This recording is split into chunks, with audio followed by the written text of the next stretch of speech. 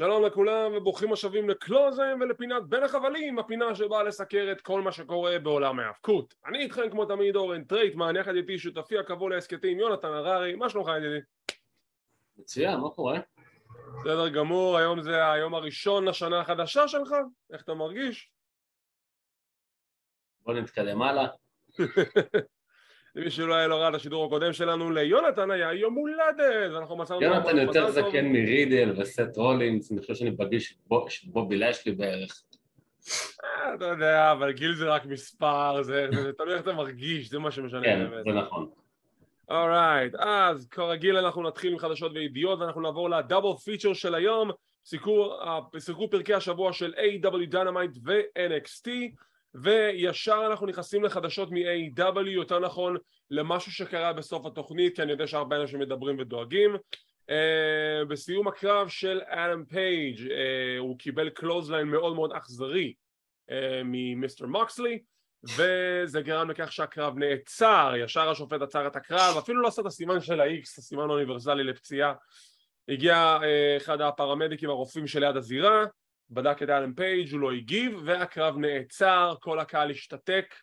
זה לא היה סטורי ליין, זה לא היה סוורב, זה לא היה מבוים. אדם פייג' באמת קיבל איזשהו זעזוע מוח, משם הוא פונה לבית החולים, ולפי דיווחים שאני קורא עכשיו בדיוק בדקות האחרונות, הוא בסדר.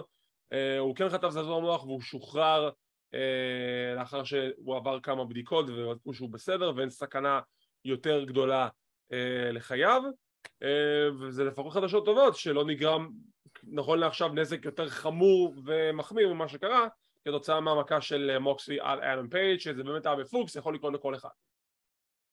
מה שקצת הפתיע אותי, כי אני כאילו הייתי מוכן לפציעה, כי מן הסתם שלחת לי גם את הדברים משם, וגם קראתי על זה, שהפציעה לא הייתה נראית מאוד נוראית, אבל עדיין נראו אותו בריפלי כמה פעמים. ואני קצת לא כך אוהב את זה, גם כי יש אנשים שקשה לנו, וגם אתה יודע, אולי משפחה שלו שבת בבית רואה את זה. כאילו... לא, אבל קרה בחשבון שהריפלי נעשה כאילו זה רגיל, והם עדיין לא ידעו מה קורה איתו. ברגע שידעו מה קורה איתו, מאותו רגע, המצלמה כבר לא הייתה על אדם פייג', גם תוך כדי שדיברו עליו. עכשיו, הקטע הזה שזה קרה, זה הקרב האחרון של התוכנית, וזה, כשזה התרחש, היה עוד איזה 10 דקות לסיום, הם לא ידעו מה לעשות, הם מרחו זמן, המצלמה עברה ממוקסלי לשופט, לצוות הפרשנים, מוקסלי, השופט, צוות הפרשנים, מרחו זמן, כי לא ידעו מה לעשות. אז לא, הם לא עשו את המצלמה כל הזמן לאדם פייג', בריפלי זה רק חשבו ששום דבר לא קרה, עד שקלטו שמשהו לא בסדר, ואז... לדעתי, שהם עשו את הריפלי בפיקצ'ר אין פיקצ'ר, סליחה, בפיקצ'ר אין פיקצ'ר, לדעתי כבר הם דיברו על זה, ועדיין הראו, ואני גם מעניין אותי אם זה שמרחו זמן, אם הקטע עם MJF היה מתוכנן או לא. אני חושב שזה כן תוכנן, אבל לא בצורה הזאת. כאילו, אני כן חושב שתוצאת הקרב הייתה אמורה להיות שמוקסלי מנצח, כי זה סנסטרי. לא, זה כן, ברור. ואז ש-MJF יוצא החוצה וקובע את הסצנריו שקיבלנו כיום. אני לא חושב שזה היה האלתור בדקה ה-90, אני חושב שהאלתור היה שהם פשוט זימקו ישר לסוף הזה. אני חושב שזה כן היה תוכנן להיות כך. האמת בעצם, אתה כנראה צודק, כי כבר עוד לפני הפציעה הם דיברו על זה ש-MJF ישב ביציע ופתאום נעלם. בדיוק, אז זה גם מתקשר לזה. נכון. אורייט, אז נכון לעכשיו, הנגמן פייג' בסדר, הוא שוחרר מבית החולים לפי מיטב הבנתי, אנחנו מאחלים לו החלמה מהירה ומלאה, רק תרגיש טוב, אנחנו כבר מחכה לראות הקרב החוזר בין מוקסלי להנגמן פייג'. השאיר אותי עם ציפיות. מתלוצץ עם רופאיו, שותה וויסקי עם רופאיו. צ'ירס. משם אנחנו רואים לו ידיעה אחת, וכפי שאתם יודעים, לפני כחודש פלוס היה מהומה מאוד גדולה מאחורי הקלעים של AEW, מהומה שהובילה להשעיה של מספר אנשים, וכעת החדשות מדווחות שמישהו מאותם אנשים שהיה מעורב בפרשה הזאת שוחרר מ-AEW, מישהו פוטר. והמישהו הזה זה לא מה שאתם חושבים.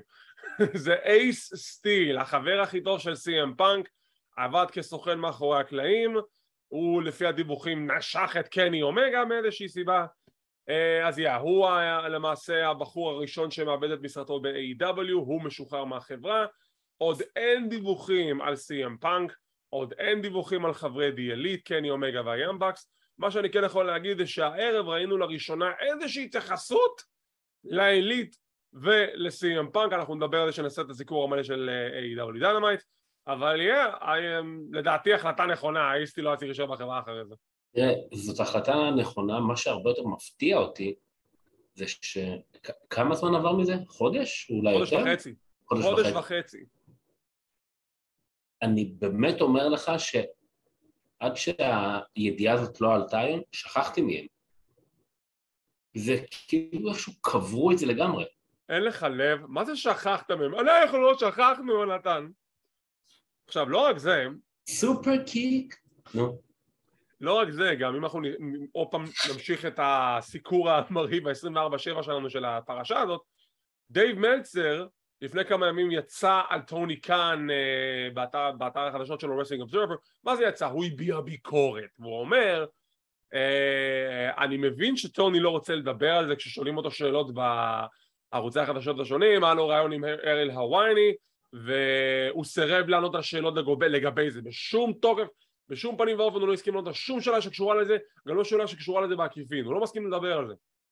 אז מלצר אומר, אתה מבין אבל שעבר חודש וחצי, אתה לא דיברת על זה, בכלל לא סיפקת תשובות, לא סיפקת מה קורה עם זה, האם הם חוזרים בכלל, ואנשים תוהים מה קורה, המעריצים תוהים אם האנשים האלה חוזרים בכלל.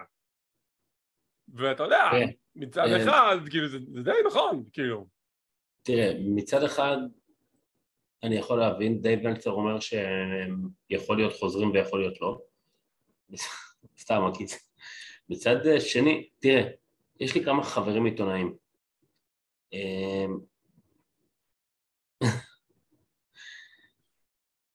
יש איזשהו קטע, אני מבין שטוני כאן הוא בעל חברה, זה עדיין לא אומר שהוא חייב לכם דין וחשבון על כל דבר, לפחות לא בשלב זה.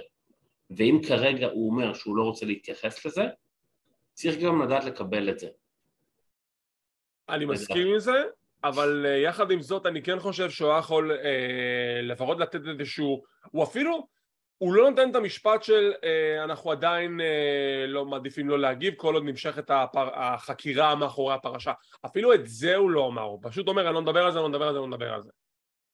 בסדר, מה שלא מדבר על זה, אתה יודע, אבל לפחות שנדע שמשהו מתקדם שם, שלא עושים את הכל במקום. אז גם אם הבן אדם אומר אני לא רוצה לדבר על זה, או אני לא מעוניין להתייחס לנושא כרגע, או נתייחס לזה בהמשך, אז אין לעיתונאים מה לבוא בטענות, כי הבן אדם ענה את מה שענה, כאילו, אתם רוצים להתחיל לייצר כותרות מזה, אז סבבה, כאילו, אבל זה לא באמת נותן משהו.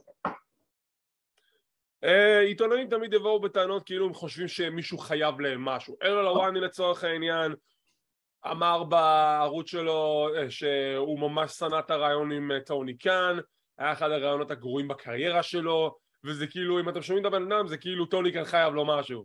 חביבי, הוא לא חייב לך כלום, אף אחד לא חייב לשום דבר, אף אחד גם לא חייב לי שום דבר, אנחנו מדברים.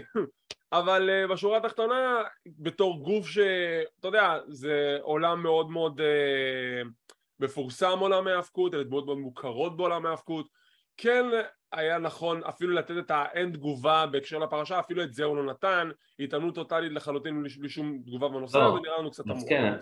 אז כן, אני אומר שיכול להיות שהניסוח של טוני כאן היה לא נכון, יכול להיות? אבל עדיין, כאילו, בואו, כאילו, הבן אדם לא באמת חייב לך משהו. שהוא ירצה להוציא ידיעה, הוא יוציא ידיעה. כן. טוב, ואנחנו כמובן נמשיך ונעדכן כל פרט קטן בפרשה הזאת לגבי מה קורה לעזאזל עם CM פאנק וחברי דיאליט. אוקיי, ומכאן... לפני שאנחנו נכנסים, אוקיי. זה פתאום קפץ לי עכשיו לראש. היו כמה מהמאזינים שלנו ששלחו לי הודעות מזל טוב וגם כתבו לי, אז תודה רבה, זה היה ממש מרגש ומפתיע, ובוא נתקדם. רואים, אנחנו מעריכים כל אחת ואחד מכם. אוקיי, בוא ניכנס לעניינים. אנחנו מתחילים דווקא עם AEW דינמיט, ואחרי זה אנחנו נעבור לפרק השבועי של NXT. לגבי מי ניצח בקרב, לצערי הרב, אנחנו מקליטים את זה בשעה 9 בערב, אין לנו עדיין נתונים נכון לעכשיו לגבי מה היה הרייטינג של כל תוכנית, במידה ויהיו, תוך כדי שאנחנו מקליטים את זה, אנחנו ישר נדווח מי ניצח ב-Tuesday Night War, למרות שאני די בטוח מי ניצח, אבל אוקיי, זה לפחות אני. אורייט, יש לנו את הפתיח של AEW, Welcome to Dynamite, וכל השטויות האלו, מדברים על הקרב של Ring of Honor, שיש יום קרב על אליפות העולם של Ring of Honor, ובקליפ אנחנו רואים כל מיני אלופי עבר של Ring of Honor, רואים את סמואל ג'ו, רואים את ריין דניסון, רואים את CM Punk. כבר יש לנו משהו שקשור ל-CM Punk, כי מראים אותו בקליפ, מתייחסים אליו. זה כבר אומר משהו. אני לא יודע אם זה אומר משהו, כי זה לא בהכרח התנהלות כמו של WWE שהייתה. לא, אבל לצורך העניין, אם עכשיו WWE היו עושים את זה בעידן וינס, נגיד, סתם, אם זה היה אליפות נשים, היו מוחקים את סאשה בנקס, לא מראים אותה, לא מתייחסים אליה. או AEW לא אמרו את השם של פאנק, אבל הם כן יראו אותו בסרטון, לכן יש איזושהי התייחסות אליו, זו הנקודה. אוקיי, סבבה. בדיוק. אנחנו גם כן, זה גם קשור לקרב הראשון של הערב, קרב על אליפות הטריוז בין Death Triangle נגד The Best Friends, אורנג' קאסידי, אלוף האול אטלנטיק החדש וצ'אק טיילור וטרנט ברלה. אורנג' קאסידי גאון הדור, בן אדם הולך לזירה עם תיק בית ספר והחגורת האליפות בתוך התיק בית ספר. למה? כי הוא לא סובל לסחוב דברים. אז הוא שם את זה בתיק בית ספר. איזה גאון. וגם בקרב עצמו, כשהפרשנים מדברים על הקרב הזה, הם אומרים בשולחן הפרשנים, מתייחסים לאלופים הראשונים של האליפות, The Elite. הם אומרים את זה. אז שוב, זה רפרנס שאנחנו מקבלים על המתאבקים שנעלמו, שלא קיבלנו כבר חודש וחצי. אז יכול להיות שאלה הצעדים בבייביסטרס הקטנים, לקראת החזרה הגדולה שלהם לארגון. ואם כבר, בואו נדבר ברצינות על הקרב. הקרב הזה היה נהדר, הקרב הזה היה כיפי, דרך מצוינת להתחיל את הספיישל הטלוויזיוני הזה של מלא קרבות אליפות. סיום הקרב מגיע שיש מין סכסוך קטן בין חברי ה-Death Triangle, שפאק מנסה להכות את אחד מה-Best Friends עם הפטיש. ריי פיניקס רואה את זה ומתעמת עם פאק. זה כמעט מוביל להפסד של Death Triangle עד שהם מתאפסים על עצמם, ובסוף הם כן שומרים על האליפות. עם סיום הקרב יש סולחה, we're best friends, get it? והם שומרים על אליפות הטריוז. החלטה נכונה, לא נכונה, והאם הסכסוך הזה כבר, זה בעצם הצעד הראשון לפירוק של ה-Death Triangle. אז כמה דברים. אחד, לדעתי זה לאט לאט יוביל לפירוק, ייקח זמן, אבל זה יוביל. חבל. ההחלטה נכונה, כי הם לא הגנו על התואר מספיק פעמים. אני כן חושב שמגיע ל-Best Friends את התואר הזה, ולרוץ איתו גם, לעשות איתו תקופה יפה. הבעיה שנתנו להם עכשיו את הקרב הזה מהר מדי. לגבי ה-Best Friends, תראה, טרנט הוא לדעתי מתאבק נהדר. הוא גם היה עם, איך קוראים לו? רוקי אומרו. אבל משהו שם ב-Best Friends קצת תקוע לי. מה?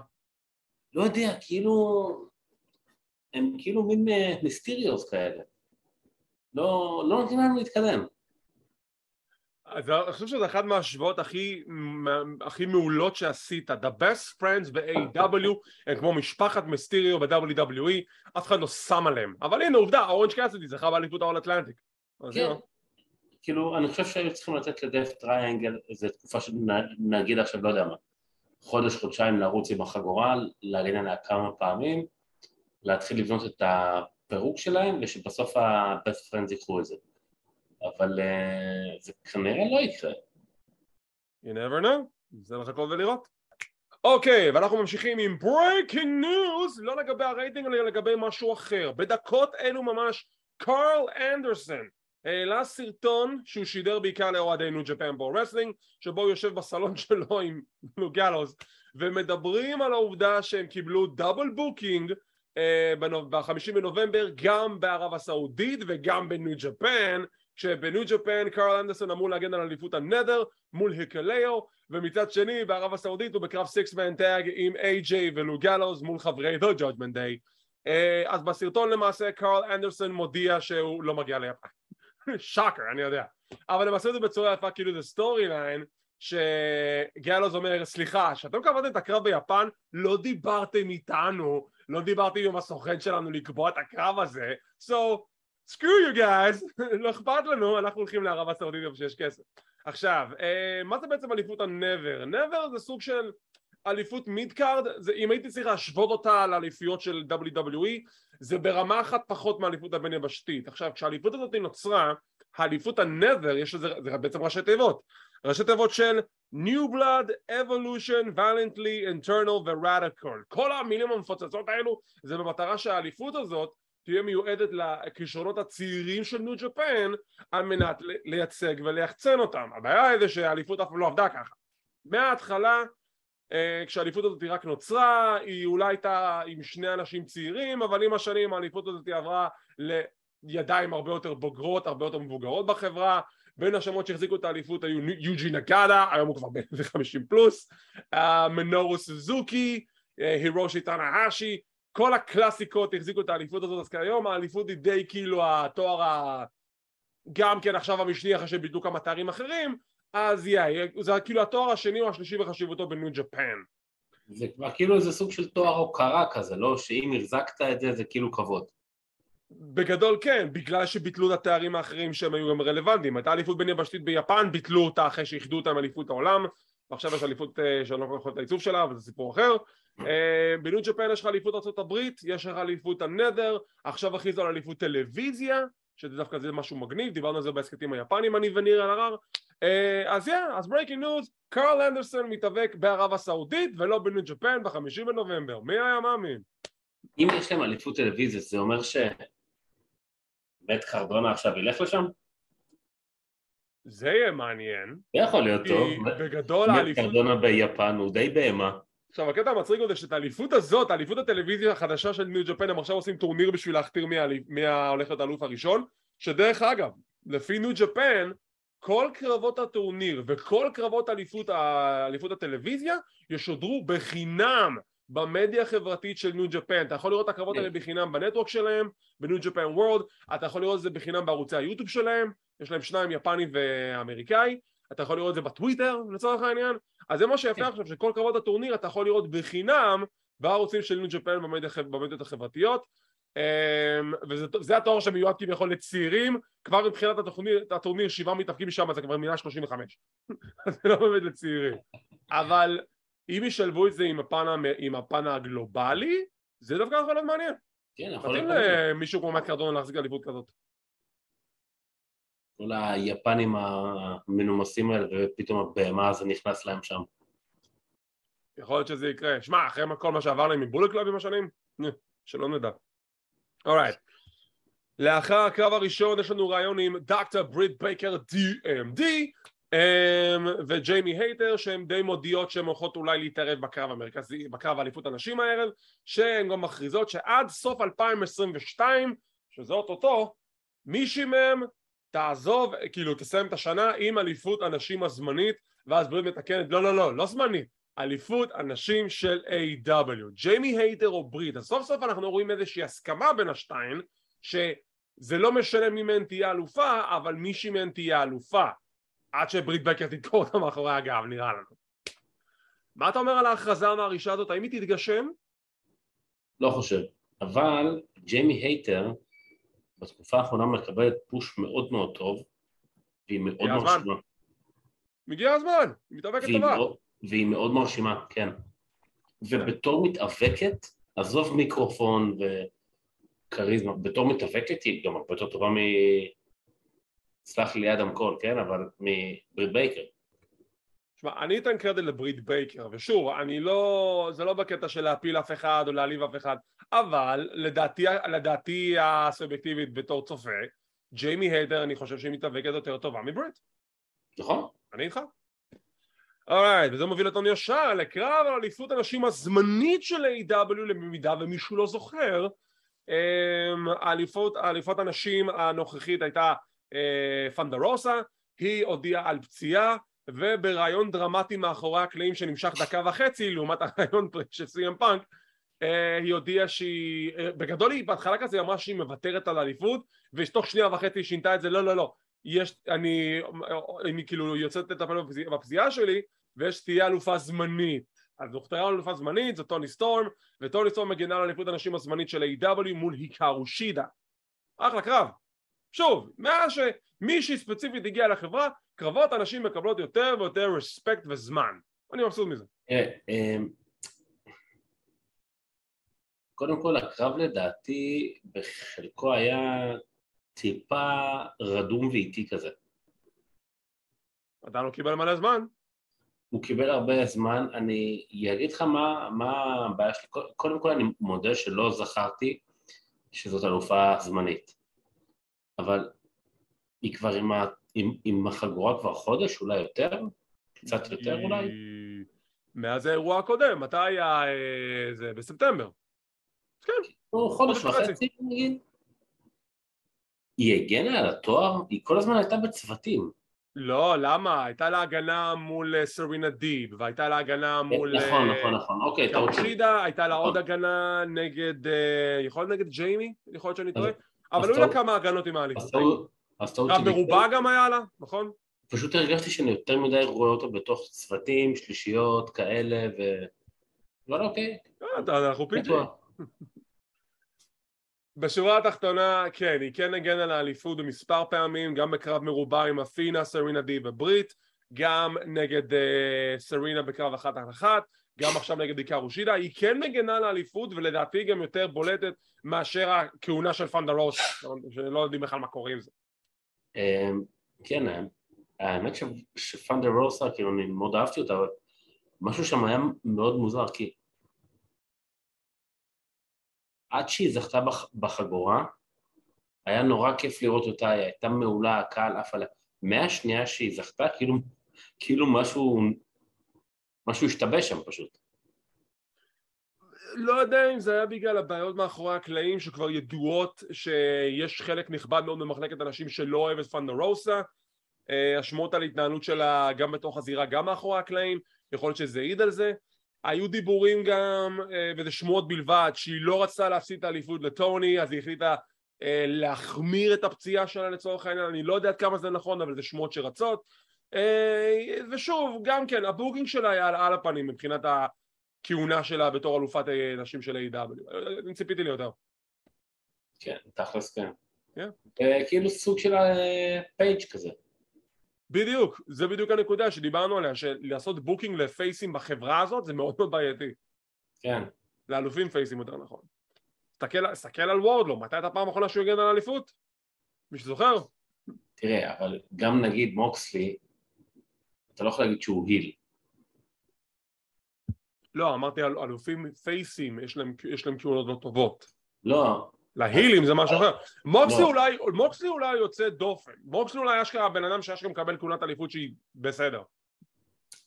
אז זהו, מוקסלי הוא כאילו, הוא מבחינתי, כאילו בתור אלוף, הוא סטייל נגיד אדם קול, כאילו, הוא כאילו היל, לא, מוקסלי כבר פייס, זהו, מוקסלי פייס, הוא לא היל. אבל כאילו די, כאילו זה מתפקים שלא משנה מה אתה עושה איתם, הקהל כאילו... כן, אבל עכשיו הדמות של מוקסלי עכשיו היא לא היל, היא פייס. מתי נהייתה היל בזמן האחרון? מול פאנק? פאנק זה לא היה, זה היה כאילו פייס נגד פייס מבחינתי. לא, פאנק זה היה פייס זהיר זה היה. נכון, כן. אורייט. אז יש לנו קרב אליפות הנשים, טוני סטור מנצחת, ברט בייקר וחבורתה תוקפות, שסריה נכנסת לזירה, תוקפת את ברט, עדיין משחק המספרים פועל לרעתן, שריהו עשה תשובה ל-AEW, עוזרת לפייסיות, תוקפת את ג'יימי היידר ואת רבל, וייי, ריהו חזרה. קול.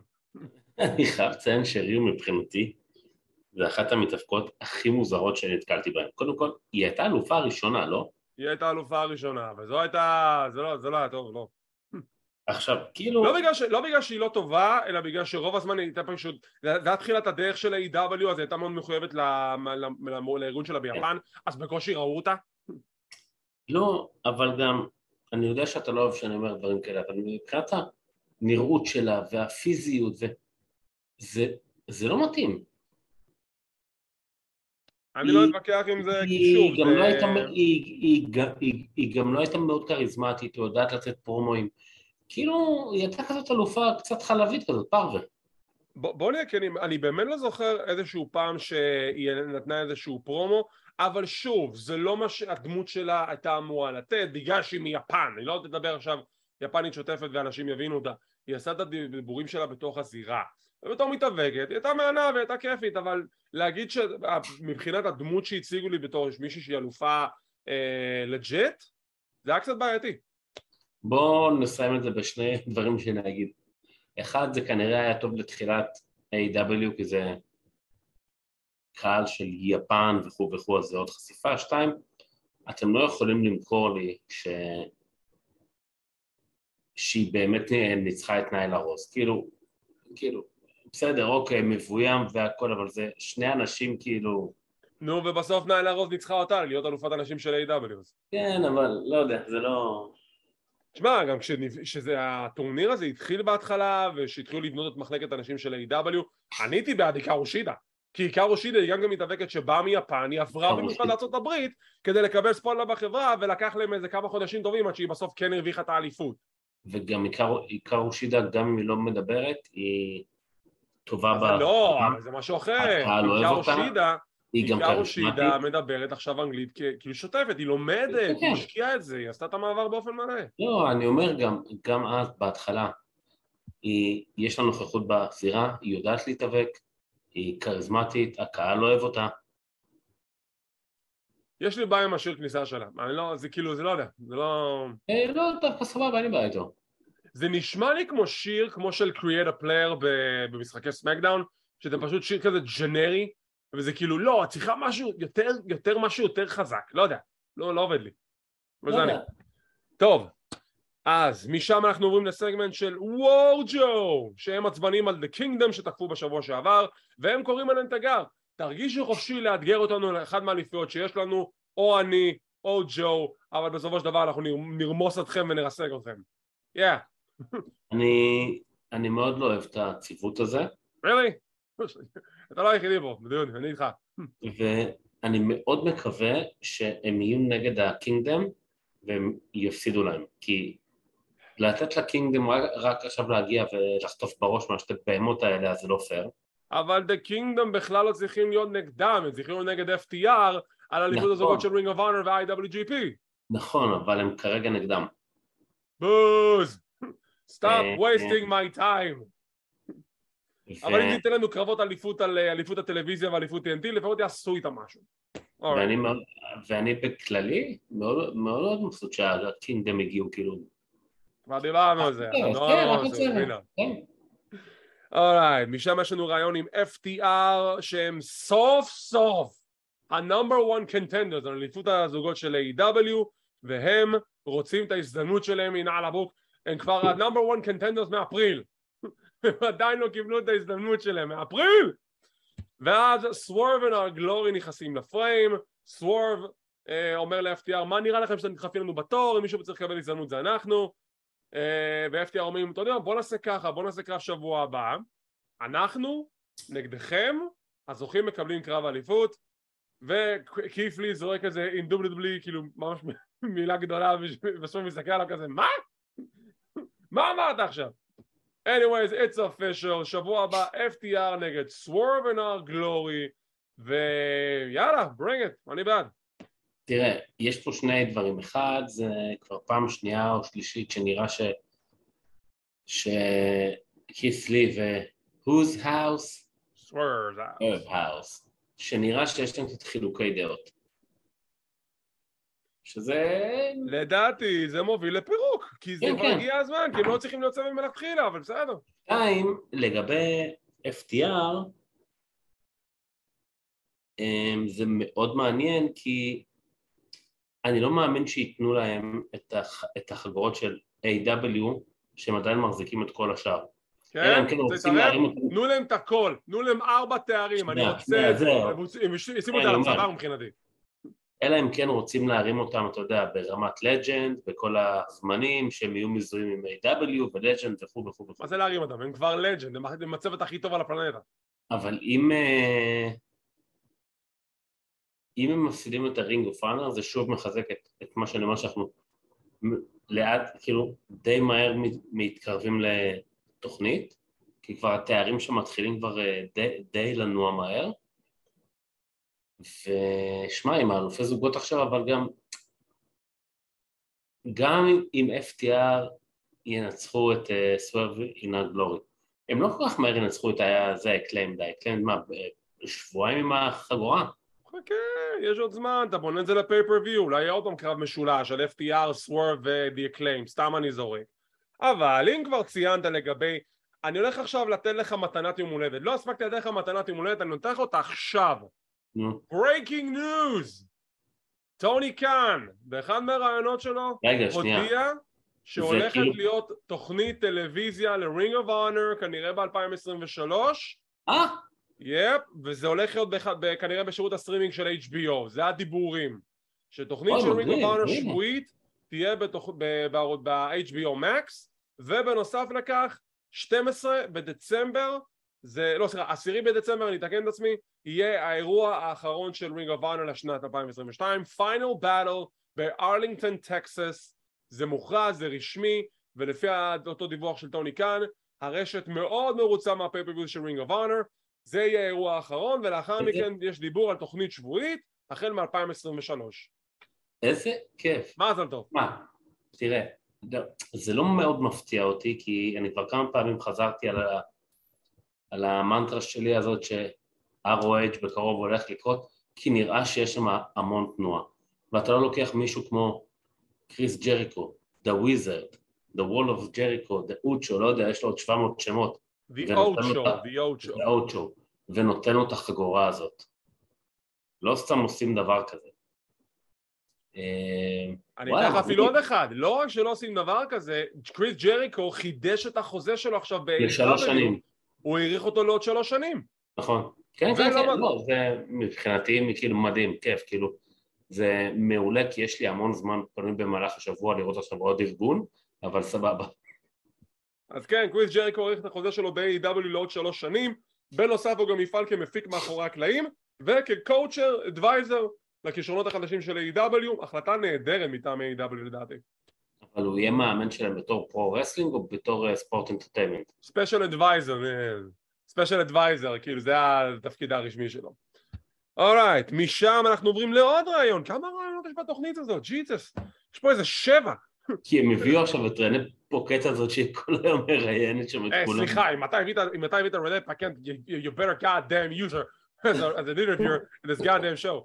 עכשיו בקיצור, אז יש רעיון נוסף עם אלכס מרווז, הוא מראיין את ג'יי ליפל ודרבי אלן, שמאיזושהי סיבה ממשיכים את הכסח ביניהם, יש להם שיחה בחניון, לא החניון של NXT, זה יותר מסוכן, אבל יש להם שיחה בחניון, זה ג'יי וסנג'יי דאט עם דרבי, אין סטינג, אין את הענק ההוא סטנם, וג'יי מאתגר את דרבי לעוד קרב, ואז דרבי מתעצבן והם הולכים מכות, ואז זה 2-1 מן הסתם, ואז הוא סוגר עליו את הדלת של המוסך, של החניון, ותוך כדי הוא שם עליו את הפיגר פור, זה צחקתי, מה קשור? הוא נעול מתחת לדלת, מה אתה עושה עליו את הפיגר פור? מה אתה עושה למישהו? בדיוק, כי הוא לא יכול להשתחרר, אתה מוכן להסביר לי איך ההוא שאני לא זוכר איך קוראים לו עכשיו, איך הוא רץ ודופק מכות והפרון נשאר לו באוזן? מה, מי? סנג'יי דאט. כן. אני לא יודע, אבל כאילו, למה אנחנו ממשיכים את זה? כאילו, היה לכם קרב, לחצתם ידיים, סיימתם זה יפה, למה זה ממשיך? תשים לב שדרבי אלן בהרבה מאוד פיודים שלו, אתה חושב שזה מסתיים וזה לא. פה פשוט אני לא רואה את ההיגיון. לא, אין פה היגיון. אין פה היגיון. אין פה היגיון, מה זה סטורי ליין של וינס? טוב, לא. משם אנחנו עוברים לסגמנט של הערב. וויליאם ריגל בזירה עם טוני שבני לרעיון. סליחה? ו-MJF יוצא החוצה.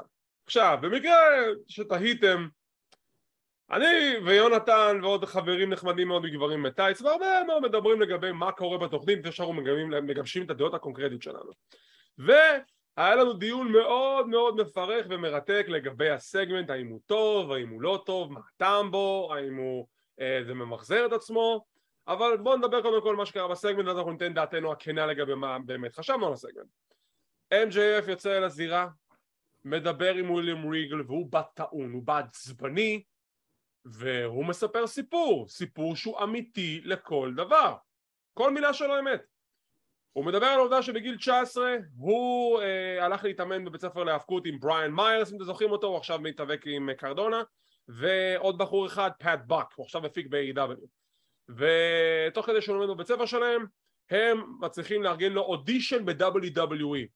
הוא מגיע לברקלי סנטר בברוקלין, רוב הסיכויים יש לי תקופת טייק אובר 2015, או 2016 לצורך העניין, ורגע, 2022, 7 שנים, 2015. ויש לו קרב, ויש לו קרב אודישן, ואז אחרי הקרב, הוא יודע שהיה לו קרב טוב, וויליאם ריגל קורא לו לחדר קטן, ומבקש ממנו, אומר לו, תשמע, תעשה לי פרומו, תרשים אותי עם מה שיש לך. הוא אומר שהוא עושה פרומו מדהים. וויליאם אומר לו לאחר מכן, תקשיב, לי יש את הכבוד ואת העבודה הקשה גם, להחליט איזה כישרונות מקבלים חוזה, מי ממשיך הלאה, מי מגיע לו מזה. ויש לך את זה, אבל אתה צעיר מדי. כאילו צריך לצבור כמה שנים של ניסיון, בשביל שתשתבח וכן תהיה המתאבק שאני יודע שאתה יכול להיות. אז בוא, קח את המייל שלי, שלח לי כל חודש סרטון שלך, קרבות שלך, אני אנתח אותם, אני אתן לך ניתוח, ואני אתן לך פידבקים. NJF מבסוט, נכון, הוא לא קיבל את הג'וב שהוא רצה, אבל הוא קיבל משהו מעבר, הוא קיבל את הקואוצ'ריות של וויליאם ריגל. חודש הראשון הוא שולח לו את הטייפינג, הכל טוב ויפה, ריגל שולח לו כל הכבוד, תמשיך keep up the good work. חודש שני אותו דבר, חודש שלישי, וויליאם ריגל שולח לו אימייל שהוא שמר אותו עד היום, הוא מקריא אותו תוך כדי בשידור חי, בגדול, שמע, תפסיק כבר להציק לי, הבנתי, אתה רוצה להשתפר, לך אל העולם תשתפר, אתה שפט, תשגע אותי. משהו בסגנון הזה, בסדר? ו-MJF עצבני, MJF בטעון, הוא חיכה 7 שנים להוציא את זה על ריגל. ריגל מחייך, אומר בתגובה, ושוב, אני לא עושה לזה צדק, כי זה משהו שצריך באמת לראות, כדי להבין בדיוק את המהות של האינטנסיביות הזאת, אבל בגדול אומר, תקשיב, אני עשיתי לך טובה, כי זה לא היה עוזר שהייתי מלטף אותך ועוזר לך בפורומים. אני אמרתי לך בדיוק מה אתה צריך לעשות, ואתה הלכת ועשית את זה. אבל עדיין יש לך עוד הרבה מה ללמוד. ואם אתה רוצה להרוויח את זה, צריך להרוויח את זה בתוך הזירה, ולא בכך שאתה מכה אנשים כמו טוני שבני. כי אולי אני נבל, אבל אני גם בתור נבל יודע את הגבולות שלי, והגבולות שלי זה שאני מכה אנשים ותוקף אותם בתוך הזירה, ואני תוקף מתאבקים, אני לא תוקף אנשים כמו שבני. זה לא קשור בכלל לזה. ואז הוא כזה מסובב אליו את הגב, MJF רוצה להרביץ לו והוא מחזיק את עצמו, וריגל אומר, יש לך עדיין מה ללמוד, והוא עוזב את הזירה. כל הסגמנט נעשה בצורה מדהימה ביותר. יונתן, דעתך על הסגמנט, וגם תוסיף את דעתך לגבי הדיון שהיה לנו בעקבות הסגמנט. קודם כל זה סגמנט שהיה, אם אני לא טועה, כמעט רבע שעה. כן, משהו כזה. משהו ששכחת לציין, שהוא גם, הוא טורח לציין ל-MJF, אם אתה רוצה משהו, אתה צריך להשיג אותו לבד, ולא לקנות אנשים ולשלוח אותם לעשות את העבודה בשבילך. שזה משהו שמתקשר לסוף התוכנית. אני אוהב את הפיודים האלה של MJF, כי הוא, גם כשזה סיפורים אמיתיים, אתה רואה את הבעות פנים שלו בזירה, את המניירות שלו, את השפת גוף שלו, אתה קונה את זה כאילו זה קרה אתמול. זו דעתי. אז כל עוד זה עובד טוב, אין לי שום בעיה אם פאנק זה היה אמיתי, ואם מיסטר ריגל זה היה אמיתי, וגם אם הפיוד הבא שלו, לא יודע מי יהיה, זה היה משהו מסיפורי החיים שלו שראו באמת. כי כל עוד זה נעשה טוב, והקהל מגיב וזה טוב, ואתה רואה את ההבאות של MJF, וזה נותן לך תחושה שזה קרה אתמול, אין לי שום בעיה עם זה. עכשיו, קודם כל, breaking news, דייב מלצר מדווח שבהקשר לסיפור הזה, מאחורי הקלעים, MJF לא רוצה לשנות את הדמות, הוא נגד הרעיון שיעשה פייסטרן, מלצר בתגובה, אבל יכול להיות שהוא יעשה, הוא עדיין מדווח ש-MJF נגד הרעיון שיעשה פייסטרן. עכשיו, אני נתתי את הביקורת הזאת כבר מקודם, אני חושב שגם דיברתי על זה לתוך כדי השידור, גם דיברתי על זה עם עומר מדברים בטייץ, אני אגיד את זה ככה, קודם כל, לגבי הסיפור, ההתלבטות אם לעשות את הדבר הנכון, לעבור להיות פייס, להצדיק את הקיום שלו בעולם ההאבקות לצורך העניין. ובסיפור עם פאנק, אני אמרתי שזה לא עובד, בגלל שזה הגיע משום מקום, נגד את הדמות שלו והוציא אותו לגמרי out of character שלא היה בזה שום היגיון. כי הוא פתאום התחיל להביע חרטה והוא לקח משהו מהחיים האישיים שלו, וכל הקטע של MJF זה שהוא לא שובר קייפייב, הוא תמיד נשאר בדמות, הוא תמיד היל, לא משנה מה. ועצם העובדה שזה היה צריך משהו כמו CM פאנק בשביל להזיז אותו, אז זה כביכול די שבר לי את התבנית ממנו וזה די הרס לי. עכשיו, פה קורה משהו שהוא מאוד מאוד, מאוד דומה, כי אתה לוקח משהו מהחיים האמיתיים שלו לצורך העניין, אתה לוקח משהו מהמציאות שהוא חי בה, משהו שמאוד הפריע לו ואתה מביא אותו לתוך העולם שלו, זה מערער את הדמות שלו, זה מוציא אותו מהריקוד שהוא בדרך כלל מאוד מאוד שולט בו, וזה עוד פעם נוגע לנקודה שזה סיפור שכביכול זה ממחזר את מה שהיה עם פאנק, אבל זה לא בדיוק ממחזר, זה עדיין שונה, אבל הולך על אותו קו של פעם מישהו פגע בי ועכשיו אני זוכה להתמודד איתו, אז אני חייב להתעמד איתו ואני כאילו זה יערער אותי, וזה סיפור טוב, ופה אני יותר נהנה מהסיפור הזה מאשר הסיפור עם פאנק, כי משהו מתחבר יותר בסיפור הזה מאשר הסיפור עם פאנק. אבל גם אל תשכח שבסיפור עם פאנק שהוא כאילו קצת יצא מהדמות, זה היה אחרי זה סוג של סוורב, כאילו בעצם... נכון, כאילו שם הוא ניסה איכשהו לחזור, כי זה היה רוש, הסיפור עדיין היה אמיתי, אבל זה, בגלל שהוא עשה החזרה לדמות של הנבל התמידי, אז זה לא ממש עד כדי כך הפריע לו לצורך העניין. אבל פה, בניגוד, אני לא ראיתי, לא יצא לי לראות את MJF בתוכנית של AEW, ככה טעון על מישהו כמו שטעון על ריגל. הוא יותר טעון על ריגל ועל מה שהוא עשה ב-WWE לפני 7 שנים, מאשר מה שה-CM פאנק עשה בגיל 13 בשביל ה-MJF. לא, זה היה כאילו... וזה נעשה טוב, וזה גם הוביל להשלכות בהמשך התוכנית. עכשיו השאלה הגדולה היא, כי הקהל מקבל את MJF בתור פייס. השאלה היא באמת זה ישפיע על הבוקינג בהמשך של הדמות, אם הוא יהיה פייס או היא. זהו, זה מה שהיה גם מוזר, כי בשלב מסוים שגם וויליאם ריגל עונה לו, אז אתה רואה את MJF נורא עצבני ומסתובב ככה, והקהל כאילו מחזק אותו. שמע, גם כך בחשבון מה שקרה עם ווילר יוטה, גם כן משהו שיצא לגמרי מחוץ למשוואה, שהוא מתחיל את הפיוט כמו כל פיוט של MJF, שהוא מעליב אותו ותוקף אותו, שבוע לאחר מכן יש להם קרב, ואז ווילר בא לחוץ את היד, ו-MJF פתאום מתלבט, וכזה, מה? למה?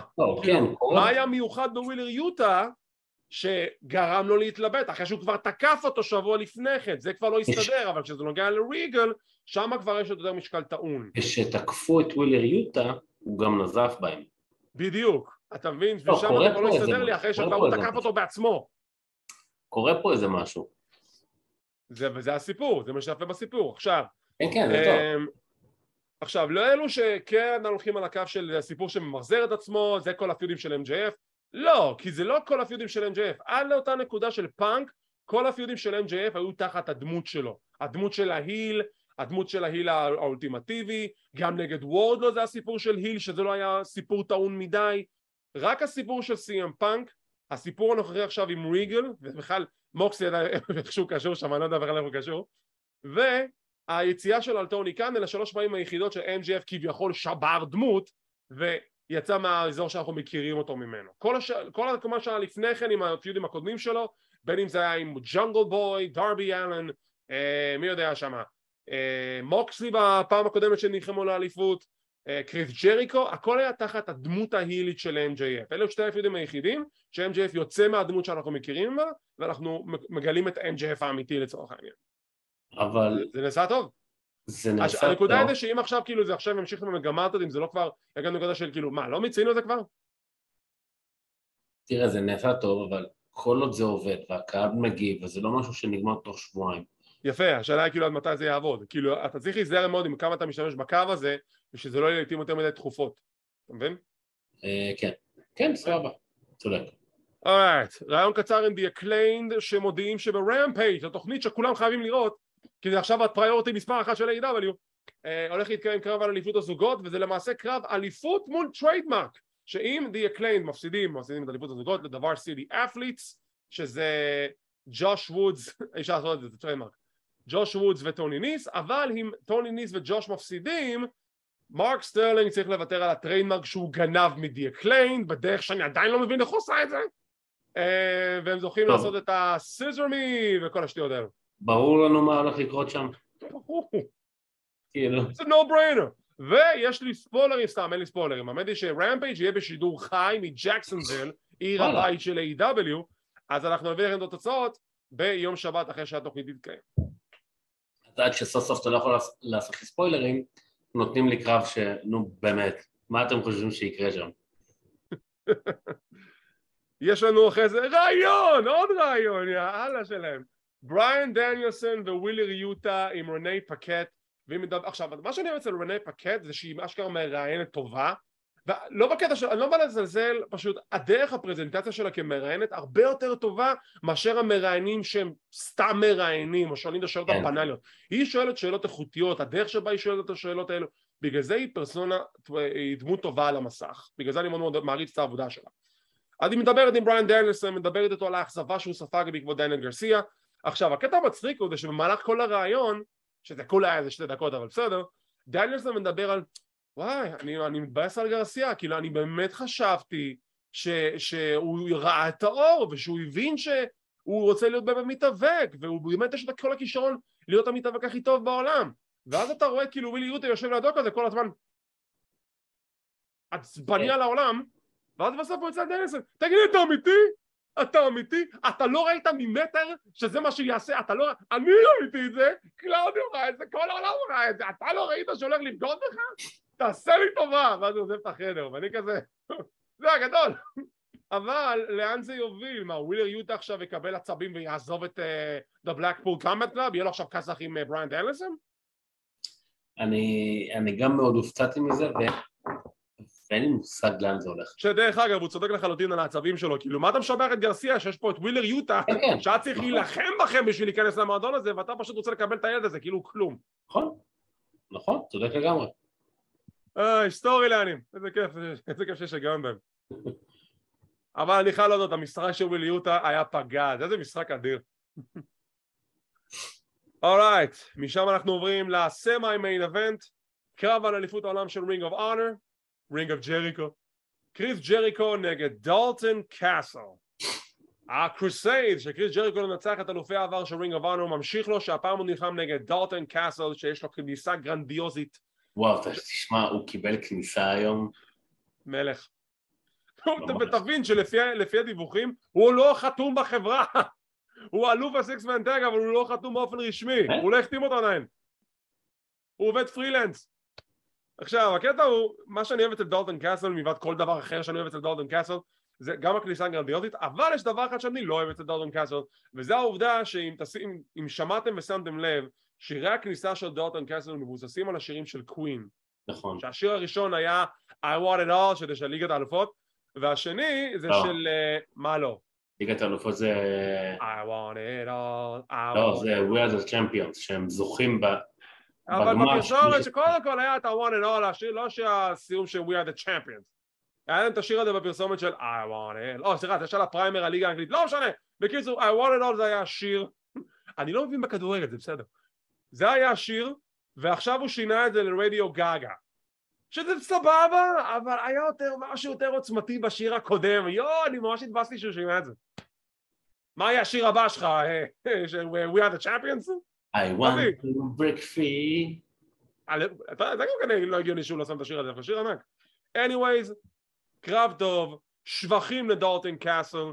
עכשיו, הקטע המצחיק הוא זה שג'ריקו לא רימה לאורך הקרב. נכון. לא רימה בכלל. היה קצת כסח מחוץ לזירה עם ג'ק הייגר ועם The Boys, שכל The Boys כתוב. ואז ג'ק הייגר עושה את החיקוי הכי טוב שלו של ג'ייד קארגל, שהוא תוקף את כולם ונותן להם ביתות, ובסוף, אחרי קרב אינטנסיבי, קריס ג'ריקו מנצח את דולטון קאסל, שומר על האליפות. עם סיום הקרב, לוקח את המיקרופון, אפילו צוות הפרשנים אומר כזה, הוא עשה דווקא קרב טוב, אנחנו משבחים אותו. והוא אומר, אני כיסחתי את האלופים, כיסחתי את הקרוזים, הגיע הזמן לכסח את השדרנים. הוא מגיע לאיין רגבני עם חברי ה-JAS, הם באים להכות אותו, כשג'רי לין, מפיק ב-AEW ואלוף רינג אוף אונר לשעבר, מתעמת עם ג'ריקו, ג'ריקו תוקף אותו, עושה טומסטון עליו על הרמפה, בצורה הכי זהירה שהוא יכול לעשות. וואו, כן, זה היה... זה לא נראה טוב, אבל הבנתי למה זה, הוא עשה את זה ככה, וג'ריקו משפיל עוד אגדת רינג אוף אונר לשעבר. בוז. אחלה ג'ריקו. 2 נקודות יש לי. אחת שפשוט קראה אותי מצחוק, שג'ריקו בא לי לחוץ לו את היד בתחילת הקרב, והוא חיפש עם היד בתוך התחתונים. בדיוק. והוא הוציא בזה. 2, זה הרי מוביל לזה שאחרי שג'ריקו משפיל ומפרק את רינג אוף אונר, שמישהו יבוא להציל את הכבוד. השאלה מי זה יהיה. אתה יודע מה הכי מצחיק? שהוא מדבר על אלופי העבר של רינג אוף אונר, אבל אתה יודע מי נמצא ברשימה המהוללת הזאת? מי? ג'ונתן גרשם. חשבתי על זה גם, כן. אבל לא נראה לי שהוא יחזור אחרי הוואקאוט שהוא עשה לטוני קאהן. אז, כי זה ברור שבסופו של דבר מישהו יבוא ויגיד לו, אתה לא יכול להמשיך להתייחס לארגון הזה ככה, ובלה בלה בלה, ואני מאתגר אותך, והוא ינצח אותו, תראה, בעולם מושלם, בשביל להרחיק כוחות בין סי.אם פאנק לחברי העילית, סי.אם פאנק מגיע, מנצח את ג'ריקו, עובר לנהל את רינג אוף אונר, כל קבנה חוזר ל-AEW, יוצא במסדר האפל, הכל מסתדר בסוף. סי.אם פאנק חוזר, מנסח את ג'ריקו, זוכה בחגורת האליפות של רינג אוף אונר, יומיים אחרי זה פוצע את הרגל לא יודע לגבי פציעה, אבל כאילו אם עכשיו אני מסתכל על רשימת אלופי העבר של רינג אוף אונר, ומי הגיוני שיקח ממנו את האליפות, אם בהנחה של קודי רוז לא חוזר בזמן הקרוב, הייתי רוצה להגיד אדם קול, אבל... שזה גם אופציה, אבל אני לא רואה אותו חוזר, בינתיים כאילו... זה הקטע. אם אתה רוצה לתקון לגבי אדם קול, בינתיים לא יודעים, כאילו מצבו נשאר אותו דבר, לא יודעים מתי הוא חוזר, מקווים שבעתיד הקרוב, נעדכן מתי שהוא יחזור. אורייט, רמפייג', יש לנו קרב אליפות הזוגות שדיווחנו עליו, יהיה לנו קרב, נגיד את זה שוב, אליפות הזוגות בין The Acclaimed נגד The Varsity Athletes, שזה ג'וש וודס וטוני ניס, אם הם מנצחים אלופי זוגות חדשים, אם הצד השני מנצח, הם לוקחים את הטריידמרק שלהם בחזרה. משם יש לנו קרב של, מי יש לנו? את רוז' נגד 10, אם 10 מנצחים את רוז' הם צריכים להניח לרוז' forever, כל חברי האנדרדה פמילי אופס עוזבים את המסדר האפל, you just leave them alone, מניחים להם, נמאס כבר תפסיקו לטרטר אותם. ווילו נייטינגל תילחם נגד פנלובי פורד, וקרב על אליפות FTW, הוק נגד ארי דברי, בעל הזכות מכוניות בבית התקווה. שבוע הבא ב-AEW DYNAMITE יש לנו את ריהו נגד ג'יימי היידר, יש לנו את סמי גווארה נגד בריאן דניאלסון, יש לנו את ג'ריקו וגרסיה מול ווילר יוטה וקלאדיו קסטניולי, ואלה הקרבות היחידים שהכריזו לשבוע הבא, ונראה לאן זה יוסיף. רעיון קצר, לא הספיק לנו מספיק רעיונות בתוכנית, רעיון קצר עם The Baddies, שג'ייד קארגיל מודיעה שהיא תהיה ברמפייג' והיא עושה אולטימטום לטוני קאהן, או שאתה מביא את האליפות שלי בחזרה, או שאני שובר את כל הסט. זה הולך להיות מעניין, הולך להיות מה קורה. ומכאן אנחנו מגיעים לקרב המרכזי. עכשיו, דיברנו בהתחלה כבר מה קרה בקרב, הקרב היה מצוין, הקרב היה טוב, הקרב היה אלים, מוקסלי דימם, כרגיל, עד שהיה את הספוט הזה בסיום, ששוב, זה קרה 10 דקות לפני סיום התוכנית, הם לא ידעו מה לעשות, משכו זמן, אם דיברו עם פרשנים וכדומה וכדומה וכדומה. אדם פייג' מפונה משם, ומוקסלי פונה לקהל, מלא כללות דרך אגב, הוא התחיל לקלל כאילו מלאך בספינה, ואז זה מוביל לכך ש-MJF יוצא החוצה, הוא יוצא עם שופט, הוא יוצא עם הפוקר צ'פ, he's gonna cash in that poker chip, he's cashing in money in the bank, ובסוף, שהוא כבר בזירה, והוא מצטט בפעמון, הוא מחליט שלא. הוא אומר, אולי אני השטן, אולי אני הרוע בהתגלמותו, אבל אם יש דבר אחד בעולם הזה שאני אעשה כמו שצריך, זה לזכות באליפות המזורגגת הזאת. מוקסלי, אני לא פודד אליפות את הצ'יפ שלי עכשיו, אני הולך לבדוד אותו בפול גיר, זה המיין אבנט, וביי גאד אני אנצח אותך בדרך הנכונה, ואני אוכיח שאני יכול לעשות את זה לפחות כמו שצריך. That's it, it's official, ג'ון מוקסלי, NJF, פול גיר, על אליפות העולם של AEW, ריגל מבסוט, וזו התוכנית להפעם. And then you. אתה חושב שאתה מוביל לשם? אני די בטוח. זה יהיה עם איזה רמאות על הדרך, אבל כן. ברור שזה יהיה עם רמאות. לא, הוא ינצח, כאילו זה היה לא, שנייה, תחשוב שריגל פתאום חובר באותו קרב אתה רואה את ריגל עושה הילטרן על מוקסלי? וואו, זה יכול להיות ענק. וואו, אבל... אם כבר הוא עושה את הטרן, ואז MJF עושה את הטרן עליו, אוי, זה נהדר. זה יכול להיות ענק. וואי, זה חתיכת הימור, אנחנו סקרנת אותי. לא חושב שזה יקרה, אבל סקרנת עם האופציות, אפילו לא חשבתי עליה. אורייט, ציון מ-1 עד 10 לפני שנעבור ל-NXT? 6.5, 7? אני אתן לזה 7, רבי יש 7, הרבה קרבות עדיפות טובים, ויש לנו אחלה טוויסטים, וכמובן הרבה בריאות לאדם פייג'.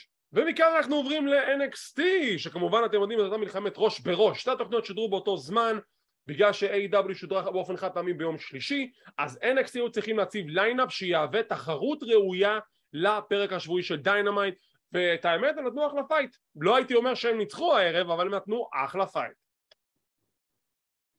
דעתך? אני מתחיל עם תלונה. אוקיי, תתלונן. אין לי בעיה שנתנו פייט, והפייט היה טוב, והיו קרבות טובים. אני פשוט לא אהבתי שרוב הקרבות היו עם משתתפים מהמיין רוסטר שגם ניצחו. מה ציפית, שיפסידו? לא, אבל ציפיתי שימצאו פתרון אחר ושיעשו משהו אחר, כי זה קצת... ולא כולם ניצחו. יש שם איזו הסתייגות אחת שאם אני זוכר נכון. הסתייגות אחת, כן, אני בא לראות NXT, אני רוצה לראות NXT ולא לראות את כל הכוכבים שפתאום חוטפים בראש. דרך אגב, לפי הדיווחים של אתרי החדשות, היו דיווחים ש-WWE אמרו, אנחנו חייבים לנצח את AEW, הפסד ל-AEW השבוע יהיה בלתי מתקבל על הדעת.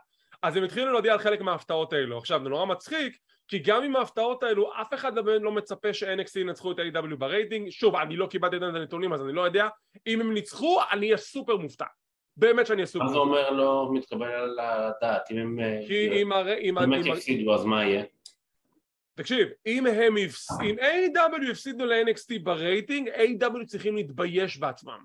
לא, אני אומר, WWE אומרים, לא מתקבל על הדעת להפסיד ל-AEW. כן, אז אם הם יפסידו, מה זה אומר? אוקיי, לא מתקבל על הדעת, ומה, סבבה, נמשיך הלאה, יאללה, שבוע הבא פרק. לא, ברור שכן, אבל אתה יודע, אם עכשיו מסתכלים את זה בקטע של תחרות של איזה מוצר יותר טוב, אז מן הסתם הם באים עכשיו בקטע של חייבים לנצח את AEW. עכשיו, מה שמצחיק זה ויש לנו הסכמה כוללת בינינו לבין גברים בטייץ, שאמרנו, אם אתם לא מביאים עכשיו את רומן ריינס ולסנר, אין שום סיכוי שאתם מנצחים אותם ברייטינג, אין סיכוי. אבל בסדר, נחכה לנתונים, אם NXT ניצחו, אני אהיה בהלם. לא רואה את זה. NXT מתחילה עם קרב Pick Your Poison Match בין רוקסן פרז נגד הרעל שנבחר בשבילה, והוא כמובן ריה ריפלי מ-The Judgment Day, שכל חברי הפאקשן עושים את דרכם לזירת NXT, וזה פעם ראשונה בהיסטוריה ש-The Judgment Day מקבלים צ'נטים של פייסים. כל הקהל אהב את The Judgment Day, זה היה אדיר. וריה ריפלי עושה את תשובה לזירה אחרי פרק זמן מאוד ארוך שהייתה לא קשירה להתאבק בעקבות פציעה שהיא עברה, ויש לה קרב נגד רוקסן פרז. רוקסן פרז! מה? פציעת צוואר או ראש? משהו צוואר, ראש, מוח, לא הבנתי, משהו מאוד רציני, אבל עכשיו היא סוף סוף חזרה להתאבק. רוקסן פרז, בוא נדבר על זה רגע. היא נכנסת לזירה, היא כולה מחייכת. איזה כיף לי. ריפלי הולכת להשמיד אותי, אני מחייכת. מה את מחייכת? מה את מחייכת? אוי, מי שאמר לה לחייך צריך מפוטר. anyways, קרב חביב מאוד, באמת שרוקסן נותנת תופעה מכובדת מול ריפלי, קרב צמוד יחסית, עם סיום הקרב, היא עומדת לנצח עם מהלך הסיום שלה, The Rock Rocks, לא זוכר קוראים למהלך, The Pop Rocks, ובסוף דומיניק מנסה איכשהו להתערב, לא הבנתי, אבל זה מספיק הסחת דעת בשביל ריפלי לבצע את מהלך הסיום שלה, The Riptide, והיא מנצחת את רוקסן. אז עכשיו, קודם כל, הקרב הוא Pick Your Poison, כלומר, זה מכשול בדרך לקרב של הלואוין האבק בין רוקסן פרז וקורה ג'ייד, אז אין לי בעיה שרוקסן הפסידה במסגרת ה-Pick Your Poison, כי זה כל המטרה, זה בלוק, היא לא אמורה לעבור את הבלוק הזה, כי זה פויזן. זה אחד. שתיים, הם כן סוג של הגנו לה בהפסד, כי דומיניק סוג של להתערב. אז לפחות זה. ושלוש, זה ריה ריפלי מול רוקסן פרז, מה ציפית שתנצח? זה כמו לקחת מישהו בכיתה ט' ולהגיד לו, אתה רואה טוב בכיתה ג', לך תפוק לו כפה. זה כאילו... לא להזמין רווחה. בדיוק. דרך אגב, שבחים לבוקר טי, היה בעבודה מצוינת היום, דרך אגב, רוקסן פרז למדה אצלו בבית ספר, בגלל זה הוא מאוד מאוד היה גאה בילדה הנחמדה הזאת, רוקסן פרז, תקשיב, היא מתחילה, מה זה מתחילה? היא ממשיכה לבנות את השם שלה ב-WWE בתור אחת מכוכבות העתיד. רוקסן פרז אני מאוד לא הופתע אם בפייפריוויו היא תפסיד, ופשוט נראה אותה עולה למיין רוסטר. האמת, אני לא רואה סיבה למה היא צריכה לנצח, אולי כאילו בשביל לסיים את הפיוט בטעם טוב, אבל גם אם היא מפסידה, כן. כאילו, ילדונת, יש לך עכשיו עתיד בסמקדאון או ברוז, כאילו, למה לא? מה זה העתיד? יש לה שם לפחות 20 שנה עכשיו לתת. היא רק בת 20, 19, 20. כן, כל כן. העתיד שלה לפניה.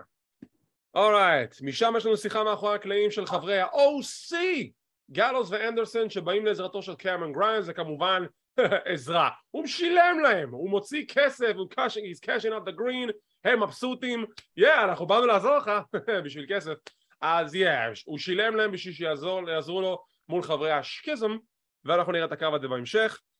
טוני דיאנג'לו יוצא לזירה עם סטאקס, הוא כולו עם קביים, כי הוא פצע את הרגל שלו כמובן, והוא מדבר עם סטאקס, ובתוך הזירה, והוא אומר לסטאקס, אוקיי, אתה מוכן ליריב שלך? אתם מוכנים ליריב שלו? וחכו אחרי הפרסומות, אני מתתי. איזה טריגר עצבני. אבל שמע, זה הפתעה. כן, זה היה אדיר. אז כן, הוא עושה את השטיק הזה. משם יש לנו רעיון מאחורי הקלעים עם גרייסון וולה, שהוא מדבר על אפולו קרוז, ועל זה שהם הולכים להילחם בהלווין האבק, והוא הולך לנצח אותו עוד פעם, שצ'אקי, הבובה הרצחנית מסרטי האימה, מופיעה למסך, היא הולכת לחזור בהלווין האבק, היא מופיעה לאורך כל הערב, מדברת עם כל המתאבקים. נורא אהבתי שהיא אוהבת, היא גם אומרת את הקאץ' פרייזים שלהם, זה היה אדיר. והיא אומרת לגרייסון וולה, שבהלווין האבק הוא ילחם נגד אפולו קרוז, ב-spin the wheel, make a deal match. מה שזה אומר שהסטיפולציה תיקבע שהקרב יתרחש בתוך הזירה. אני בעד, איזה כיף. מה אתה אומר על צ'אקי וגרייסון וולר? זה מגניב, אני אוהב את זה, זה חמוד היה. אני אהבתי שהרפרנסים שלו היו כאילו ספוט און, בכל אחד מהסגמנטים שלו מאחורי הקלעים, שאנחנו נרפרף עליהם במהלך הערב, זה היה כאילו גדול. כן, כן, זה היה אחלה. אורייט, משם אנחנו עוברים... עכשיו, משם אנחנו עוברים לקרב, סטאקס נגד יריב מסתורי. טוני דיאנג'לו הביא מישהו בשביל לחנך את סטאקס, לא להתערב לו בעניינים. זרקנו ניחושים, אני זרקתי ניחוש פרוע קומנדר עזיז, לא פגעתי בכלל. יונתן גם זרק כמה ניחושים, לא פגע בכלל. אף אחד לא יכול לחשוב מי לעזאזל רצו להביא.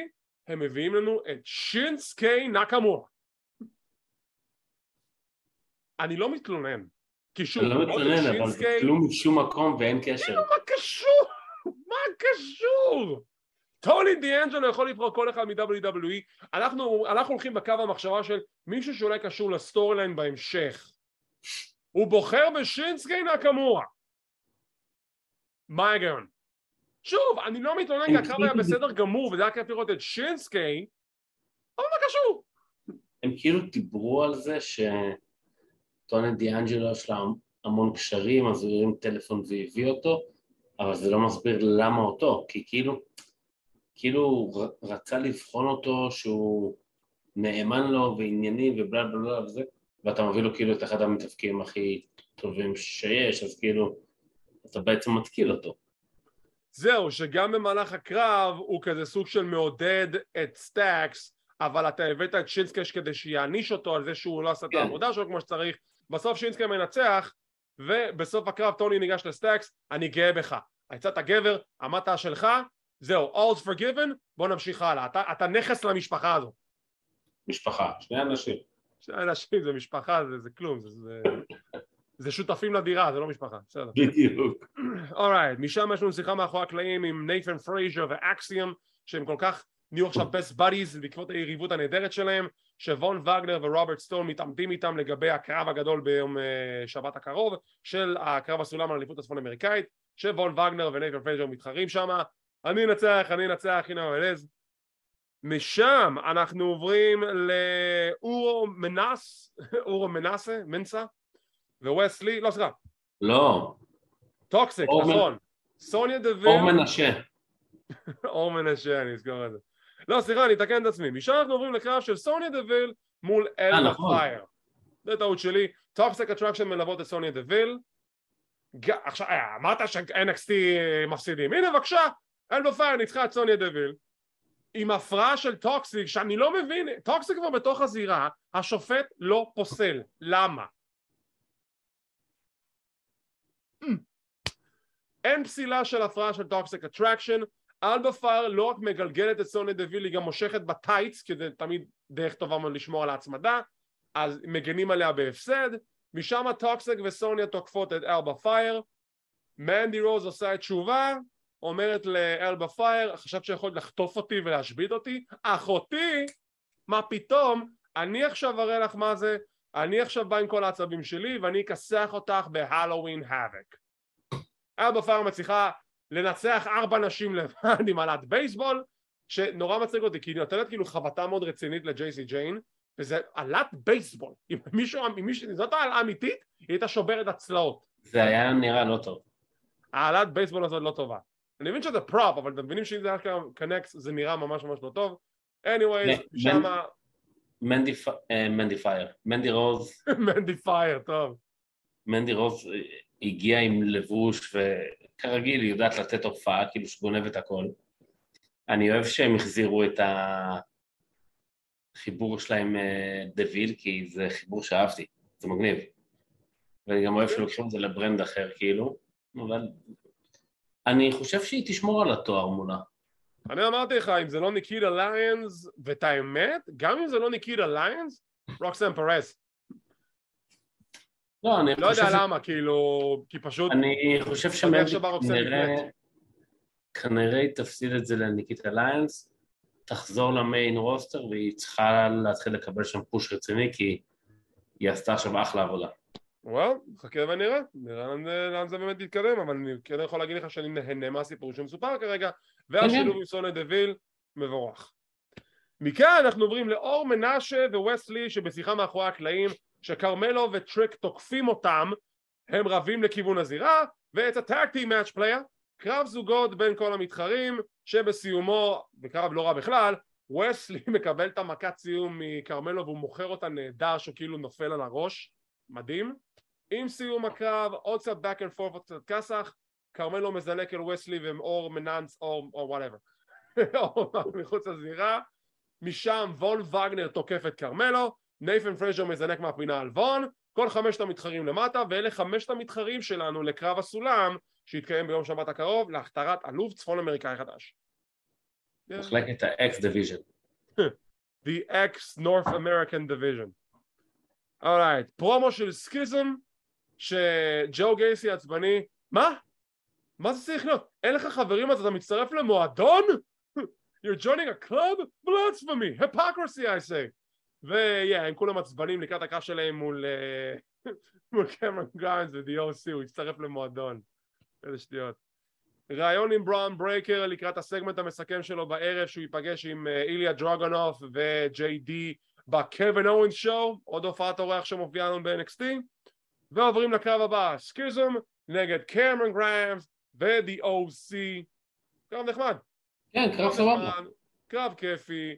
אני הייתי בטוח שקמרון יהיה חוליה חלשה, אבל לא, גם קארל אנדרסון מוצג בתור חוליה חלשה, זה בסדר, אבל בסוף OC וקמרון גריינס מנצחים, עם סיום הקרב הם לוחצים על קמרון, איפה הכסף? שנייה, נביא לך את הכסף, איפה הכסף? כי זה מה שמעניין. הוא עושה לו בתחתונים, הוא עושה לו בטייץ, הוא עושה לו כאילו ככה, הוא מחפש את הכסף. כי הוא חושב שהכסף בפנים, בתוך הטייץ. כן, זה גדול. גם נחמד, ממשיך את היריבות, לא ממשיך את היריבות, אתה רואה את זה ממשיך? אני אגיד לך מה, קודם כל, אני מת על הספיין באסטר של משינגן. יפהפה. הוא עושה אותו תמיד כל כך טוב, כאילו זה לא תמיד נראה נורא עוצמתי, אבל זה תמיד נראה נורא מדויק. אני מסכים. לגבי מה שקורה עם קמרון גריינס, לא יודע, כאילו אוקיי, אז ניצחת עכשיו. אז פרק הבא או פרק בעוד שבועיים, כאילו מה, לאן זה הולך? זה חייב להוביל לקרב סופי מול גייסי, ששוב, הקטע הזה שכאילו, בין אם זה יהיה סטיפולציה או לא, יהיה איזשהו קרב, עם איזשהו גימיק בין השניים, עם הסטיפולציה כן, של, אבל... או אם אתה מפסיד אתה עוזב, או שאתה מצטרף, או whatever, יהיה איזשהו משהו לדעתי. כן, אבל גייסי, יש לו את הסטייבל שלו. אם גריינס מנצח, מה הוא עושה על זה? נראה כאילו שכאילו אין לו שום כיוון. למה שאולי הגיע הזמן שהוא פשוט ימצא את הכיוון ויעבור לרוע או לסמקדאון? יאללה, בכיף. יודעים, זה כל הקטע של NXT, אתה אמור להתקדם לאנשהו? אבל הוא כבר צריך לדעתי. האמת שהיום חשבתי עליו שהוא יכול להצטוות למישהו במיין רוסטר ופתאום ברח לי מי, מה, אני חייב להיזכר, בוודאי אני זוכר אחד. טוב, משם אנחנו עוברים לוויר מהן, ויר מהן אשכרה מדבר, he speaks, ושואלים אותו, מה לעשות אתה עושה פה?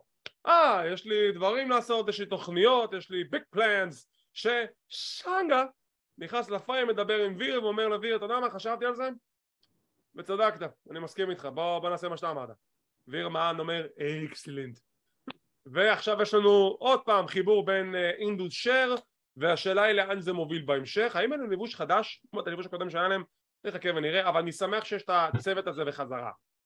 ויר, מה אתה עושה פה? ויר, מה אתה עושה ב-The Impact Zone? מה זאת אומרת? אבל דרך אגב, אתה יודע מה היה לי הזוי? מה? שפתאום שסנגה הגיע לידו, אני פתאום מסתכל ואני אומר, נורא הציגו את ויר בתור מפלצת, הוא פתאום נראה קטן לידו. יש לו איזה 20 סנטימטר עליו. כן, כי זה הקטע מצחיק, הציגו את ויר בתור מפלצת, אבל מבחינת הממדים, סנגה יותר גדול מוויר. כן, זה הזוי. דרך אגב, אתה יודע מה הייתה הסיבה שפירקו אותם ולמה העלו את ויר לבד? למה? להצטרף נו, מי זה היה? ג'ינדר ו... מה השם של הגבוה הזה שאיתו? שנקי? שנקי, תודה רבה. אתה יודע מה הייתה הסיבה? מה? אוקיי, זה סיפור אמיתי דרך אגב, שמתי שהיה את הקרב של קיפלי נגד אדם קול בקרב איחוד החגורות, אז הוא עשה ספוילר ופרסם במדיה החברתית שלו שקיפלי ניצח, ואז הם כביכול צילמו עוד סוף בשביל לשתות בצופים כדי לא לדעת בדיוק מה הסוף האמיתי, אבל הוא עשה ספוילר, אז זה די הרס לו, היה חשש שאולי יפטרו אותו ובסוף פרקו אותו מוויר. זה מה שקרה בסוף. לא לעשות ספוילרים ילדים. יש לנו חתימת חוזה לקרב בשבוע הבא על אליפות זוגות הנשים בין קטאן צ'אנס וקיידן קארטר. הנה שאלה לי אליך, מה השם הקודם של קיידן קארטר לפני שנהייתה קיידן קארטר? לפני שהיא נהייתה מה? הם שינו לה את השם גם ב-NXT, מה היה השם הקודם שלה? נראה אם אתה זוכר.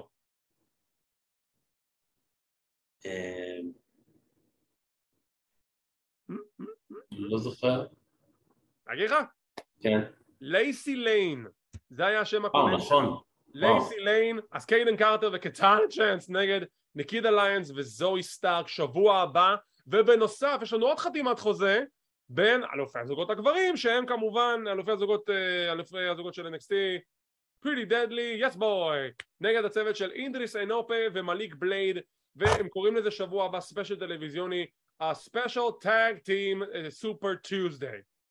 שתי קרבות אליפות זוגות בשבוע הבא ב-NXT, כלומר הקרבות האלה לא יתקרבו בהלווין האבק. אבל בסדר. יש לנו פייס טו פייס, רעיונות בטלוויזיה, ככה כמו שאנחנו מדברים עכשיו בזום. ג'וליוס קריד ודיימון קאמפ, ואתה יודע מה? לא הבנתי את היריבות הזו בהתחלה, אף אחד לא התחבר לסורליין הזה בהתחלה, זה נהיה אחד מהסיפורים הטובים של NXT. כן. אני נותן קרדיט מלא לדיימון קאמפ שעשה פה עבודה נהדרת. כן, הוא טוב, הוא טוב. הוא טוב, פי 1000 יותר טוב מאח שלו בתור מתאבק בידורי. I said it, I called it. יש לכם בעיה איתי? תריבו אותי בתגובות. נכון, לדעתי ציינו את זה גם סיקור קודם. ציינו את זה מלא, ציינו את זה עוד הרבה סיקורים לפני כן. דיימון קאמפ עושה עבודה פנומנלית, מוכיח שהוא מבין את העסק, הוא יודע לתת פרומואים טובים, הסיפור שלו נבנה בצורה טובה מאוד מול חברי דיימון מיינד, וכל זה מוביל לקרב אמבולנס מאץ', ג'וליוס קריד נגד דיימון קאמפ. אם דיימון קאמפ מנצח, אחיו של ג'וליוס ברוטוס חייב לעזוב את NXT. זה מעניין.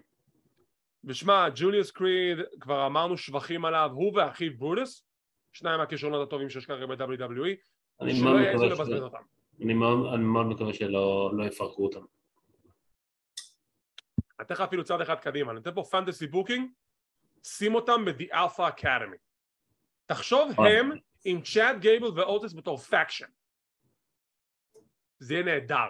נייס, כן. אבל זה רק אני, משם אנחנו עוברים להכרזה מי יהיה המנחה או המנחה של הלווין האבק, כי צריך מנחה או מנחה לדבר הזה, נכון?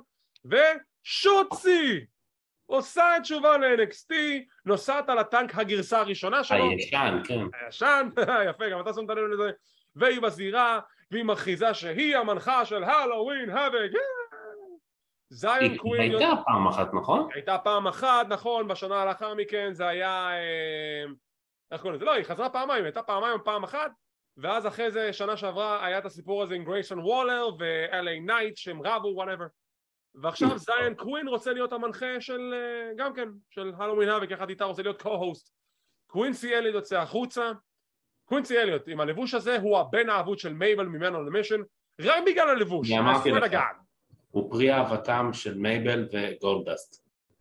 רק בגלל הלבוש, לא בגלל הגודל, חשוב לי אבל להדגיש את זה, אם זה היה לבוש אחר, לא הייתי נותן את הבדיחה הזו.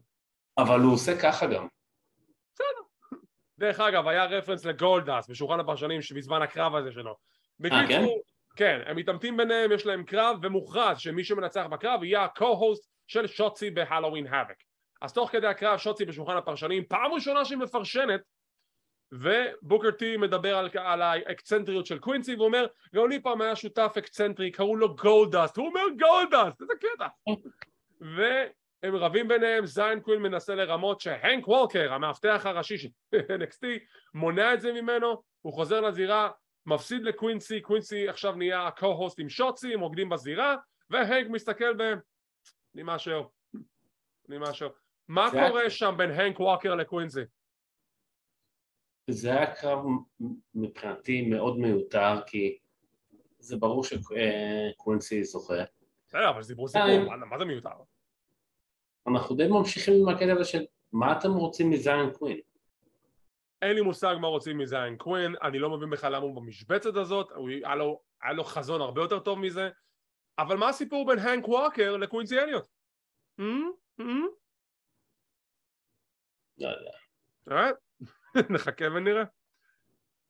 משם יש לנו קטע משעשע ביותר של Chase You, שהם עושים כזה refresh history class על הלואוין האבק, מדברים על הרגעים הטובים, הרגעים הגרועים, שפתאום צ'אקי מופיע עוד פעם, בודי יוצא עליו, ואז צ'אקי מתחיל לקלל. אני למדתי, זה היה כזה מצחיק ומגוחך. משם פיה היל גם כן מקללת, היא רוצה קרב חוזר עם קיאנה ג'יימס, וזה פשוט סגמנט הזוי לגמרי. לא, זה היה דווקא חמוד, אהבתי את זה. זה היה חמוד והזוי, אני מת על כל שנייה, אני מת על השטויות האלה של צ'ייסיו. משם חתימת החוזה בשבוע הבא כמו שציינו. אנחנו עוברים לקרב המרכזי לפני הסגמנט המסכם, קורה ג'ייד מול רקל רודריגז בפיק פויזן מאץ'. קרב קצר מאוד, רקל מכסחת את קורה ג'ייד, היא בסוף שולפת את העלת בייסבוט שלה, את הקנדלסטיק, ורקל מתעצבנת, מכה אותה עם המקל, וקורה ג'ייד מנצחת בפסילה. עם סיום הקרב, רוקסן תוקפת אותה, היא בסוף מקבלת את המהלך הסיום שלה מרקל, ואז רקל לוקחת את רוקסי, נושאת אותה על כתפה לעת ניצחון, כמו אליזבת ומאצ'ו מן רנדי סאביג'. ייי! אחלה סיום. תגיד. סתמי, כן. זה היה חמוד, בסדר? היו צריכים לשמור על קורה בהפסד, שמרו עליה בהפסד שהיא ניצחה פה, אז זה למעשה נותן לנו איזושהי אינדיקציה שאולי כן תפסיד ביום שבת? לא יודע, זה היה מהקסט, לא יודע. ומכאן אנחנו עוברים לסגמנט המסכם. The KO Show, קווין אורנס מגיע לאות בקשתו של שון מייקלס לקיים את הסגמנט הזה, שזה פייס טו פייס טו פייס בין המתחרים לקרב המשולש לאליפות NXT ביום שבת הקרוב, אלוף NXT בראון ברייקר, איליה דרגונוף וג'יי-די מקדונה. קווין אורנס ישר נכנס ב-JD בקטע של JD מקדודל מי, don't מקגוגל מי, you're scary me man, אתה מפחיד אותי, דוד, אתה מוזר, את קרב אליי, אני מזיז את הכיסא, יושב יותר קרוב ליד בראון, אני לא רוצה לדבר איתך, אז תסתכל אפילו, אתה מוזר, אתה פשוט מוזר, משפיל אותו לגמרי, back and forth, הוא מעליב אותו, זה אליפות שלי, אתה לא באמת אלוף, אתה לא באמת זה, you're always a contender, never a champion, שכחת שהוא היה אלוף קרוזרווייט במשך איזה שנה פלוס? איליה? לא משנה. משם, בראון ברייקר ואיליה הולכים מכות. עכשיו, לפני שנמשיך, איליה דרגונוף, הבחור יודע לדבר. בן אדם נותן פרומו נהדר, פרומואים אמוציונליים, טובים, רואים שהוא מרגיש את הרגע, והוא נותן דליברי מצוין. ואם מסתכלים על הסגמנט הזה בתור מה שהוא היה, אני יצאתי עם הרגשה שהוא הולך לצאת עם האליפות ביום שבת. קודם כל, קווין אורנס פשוט... מלך. מה עוד אפשר להגיד עליו עכשיו? לא רק אחרי שהוא אומר את כל מה שאמרת, אז הוא מסתכל עליהם והוא אומר, ואני מדבר פה על בן אדם אחד, כן, כן, זה אתה. כאילו, הוא פשוט, והוא בכל מהלך הסגמנט הזה, הוא זורק את הקיצות האלה. ברון ברייקר, עם כל הכבוד לו, שהוא יושב שם ברביעייה הזאת, אם עד עכשיו אמרנו שהוא לא להיט על המיקרופון, אתה מבין כמה חלש הוא. תראה, הוא לא היה כזה נורא, אבל כשזה לא נוגע... אומר שהוא נורא, אבל שהוא יושב עם השלישייה הזאת, הוא חלש. כי אני חושב גם שמבחינת העבודה שלו במייק וורק, הוא לא קיבל מספיק עבודה כמו שהם קיבלו הרבה עבודה על תשכח שיש להם הרבה יותר ניסיון. כן, ככה אני רואה את זה לפחות. אבל שוב, כאילו הוא נתן את הנקודות החזקות שלו, כמו שאתה יודע, הוא לקח הרבה דגשים כמו מעידות שלו ומאבא שלו, אז לפחות הוא חזק בנקודה הזאת. עכשיו, לפני שהם הולכים מכות, קווין אורנס כזה אומר, שון, אחי ניסיתי, טוב יאללה ביי, עוזר את הזירה, בראון ברייקר ואיליה הולכים מכות, מגיעים מאבטחים כזה לעצור אותם, זה לא עוזר, בסוף איליה נותן את הטורפידו שלו, את הראש שלו לתוך הגוף של בראון, ג'יידי מנסה להתערב, גם הוא חוטף את הטורפדו. עכשיו הנה הקטע המוזר והקטע הטוב שקרה בסגמנט הזה, זה שאיליה מחזיק את האליפות, כולו מבסוט נזכה ביום שבת, ו-A-Town, Down, אוסטין תיאורי, חוזר ל-NXT, מחזיק את Money in the Bank. עכשיו איליה בתסריט אמור להתייחס אליו, כי הוא לא הסתכל אפילו, כאילו הוא התעלם ממנו לגמרי, מחזיק את האליפות, חושב שזה המוזיקה שלו בכלל, ואני כזה, דוד, כאילו, אתה מתעלם, זה חלק מהסיפור, למה אתה מתעלם? הרס, כאילו הרס הזה, אבל... זה היה קצת מוזר, וגם היה לי די מוזר ההופעה של תיאורי שם. בואו נדבר על ההופעה של אוסטין תיאורי ו-Money in the Bank. למה זה קרה? כי בואו נהיה כנים, בסצנריו שנוצר כיום ב-WWE, אוסטין, בואו נהיה כנים לחלוטין, אוקיי? let's shoot, אוקיי? let's do a shoot. בסצנריו שיש כיום ב-WWE, אין שום תסריט הגיוני או ריאלי שאוסטין תיאורי פודה את המזוודה על רומן ריינס ולוקח את האליפות. זה לא הולך לקרות. ורומן ריינס הולך יותר מהאליפות הזאת עד אחרי רסלמניה, אולי אפילו קצת לפני. אבל בתסריט של היום, he's not the guy. אז מה אתה עושה איתו? אתה יכול להמשיך שהוא יגן על המזוודה בקרבות, לפי הדיווחים עכשיו הוא הולך להגן על המזוודה מול קווין אורנס וג'וני גרגנו, ואתה יכול לעשות את זה, ושהוא ינצח אותם וישמור על המזוודה והכל טוב ויפה. אבל אם אתה כבר רוצה להיפטר מהמזוודה הזאת, והמטרה של המזוודה זה לפתות אותה על אליפיות עולם, שאם נגיד הזוכה ברמבל יכולה לאתגר את אלופת NXT, שרלוט ריפלי מ-2020, אז גם פה אתה יכול לעשות שאוסטין תיאורי פודה את המזוודה על אליפות NXT, ובככה גם אתה מלא את היוקרה שלה בתור אליפות עולם.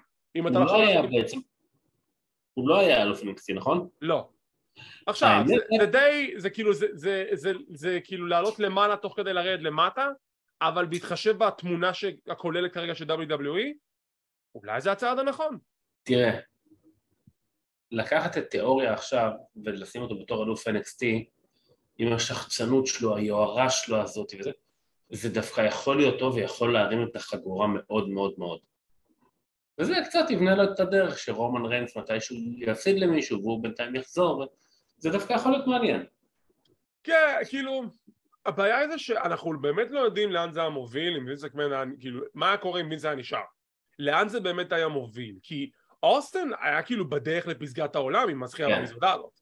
ואז הכל השתנה בהתאם לבוקינג, אבל עדיין אני חושב שרואים באוסטין תיאורי בתור אחד מכוכבי העתיד, כי הוא באמת אחד מכוכבי העתיד.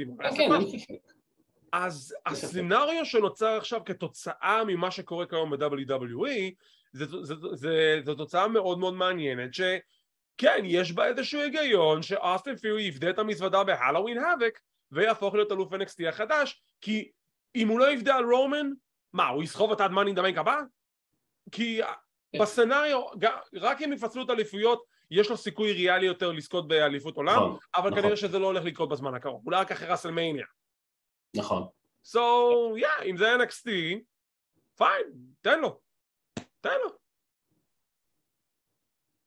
יאללה, נו.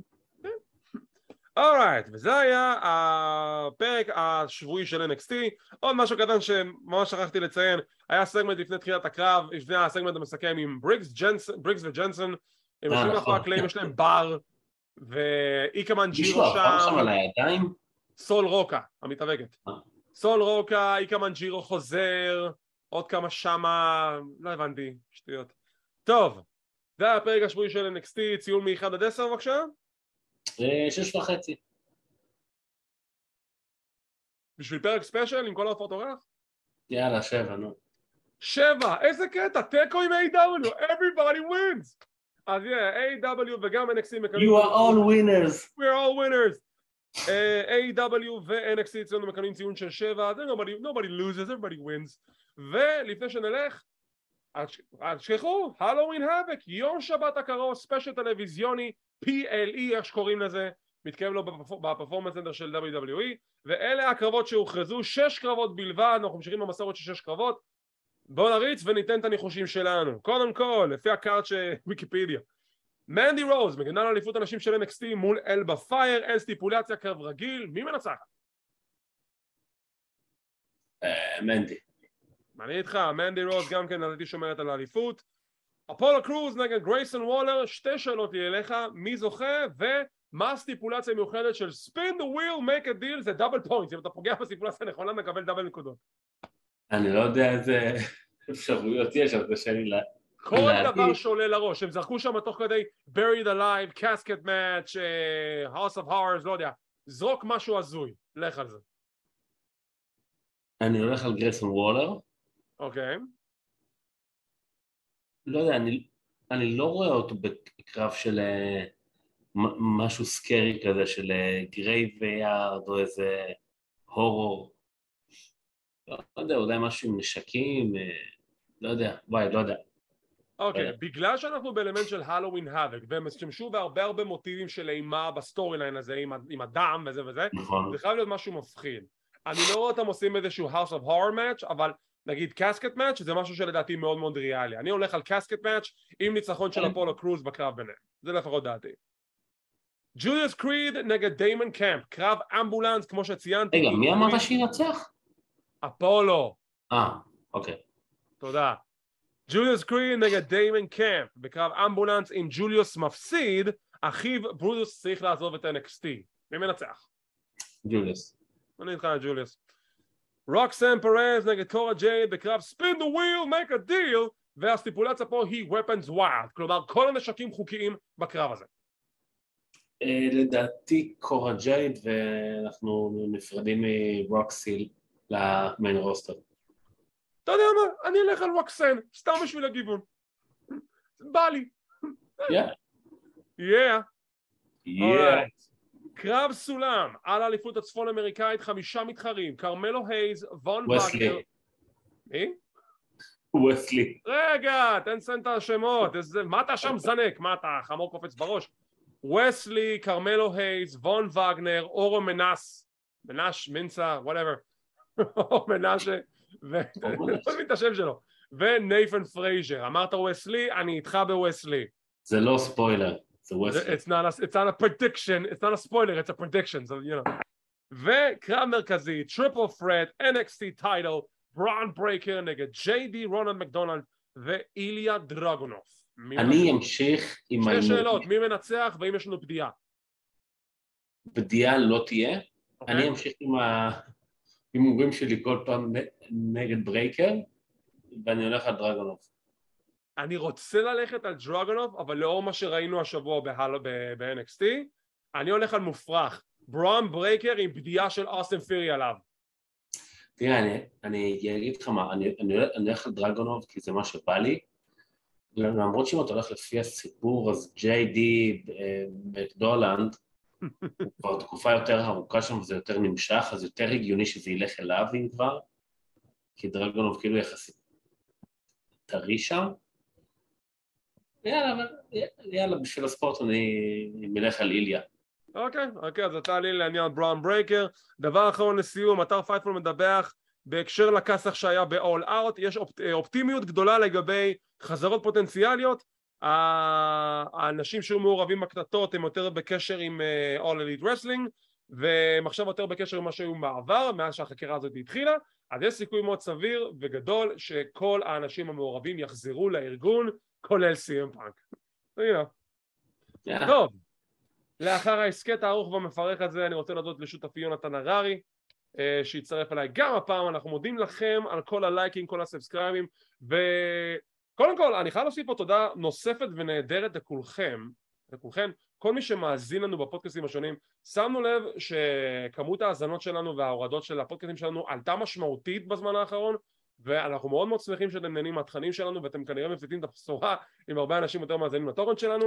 אז המון תודה לכם, אנחנו מאוד מעריכים את זה, מעריכים את הצפיות שלכם ביוטיוב, מעריכים את כל הסאבסקרייבים בכל האפליקציות השונות, וכמו תמיד, אם אתם רוצים להישאר מעודכנים ולראות מתי אנחנו מעלים את הפינות האלו, תרצו על הלייק, תירשמו לערוץ, תרצו לפעמון לקבל עדכונים, זה חינם, זה לא עולה כסף.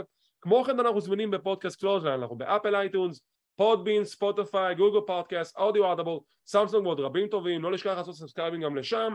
ושאוט אאוט לחברינו בגברים בטייץ. השבוע יצא לי להתארח בפרק נוסף שבו אני וחברי גברים בטייץ, גורדון ומתן שקרוב, דיברנו על חוסר ההיגיון בעולם ההאבקות, נושא שנורא קרוב לליבי. אתם מוזמנים לשמוע את ההסקט ולשמוע אותם מתעצבן בדקות האחרונות שלו, בצדק דרך אגב. וכמו תמיד, תודה רבה שצפיתם, שמחים שהאזנתם, מקווים שנהנתם, ונתראה בעוד פינה של קלוזליין. אנחנו נחזור במהלך הסופש עם כמובן סיקור AEW Rampage ו-Friday Night SmackDown, וביום ראשון סיקור Halloween Havoc 2022.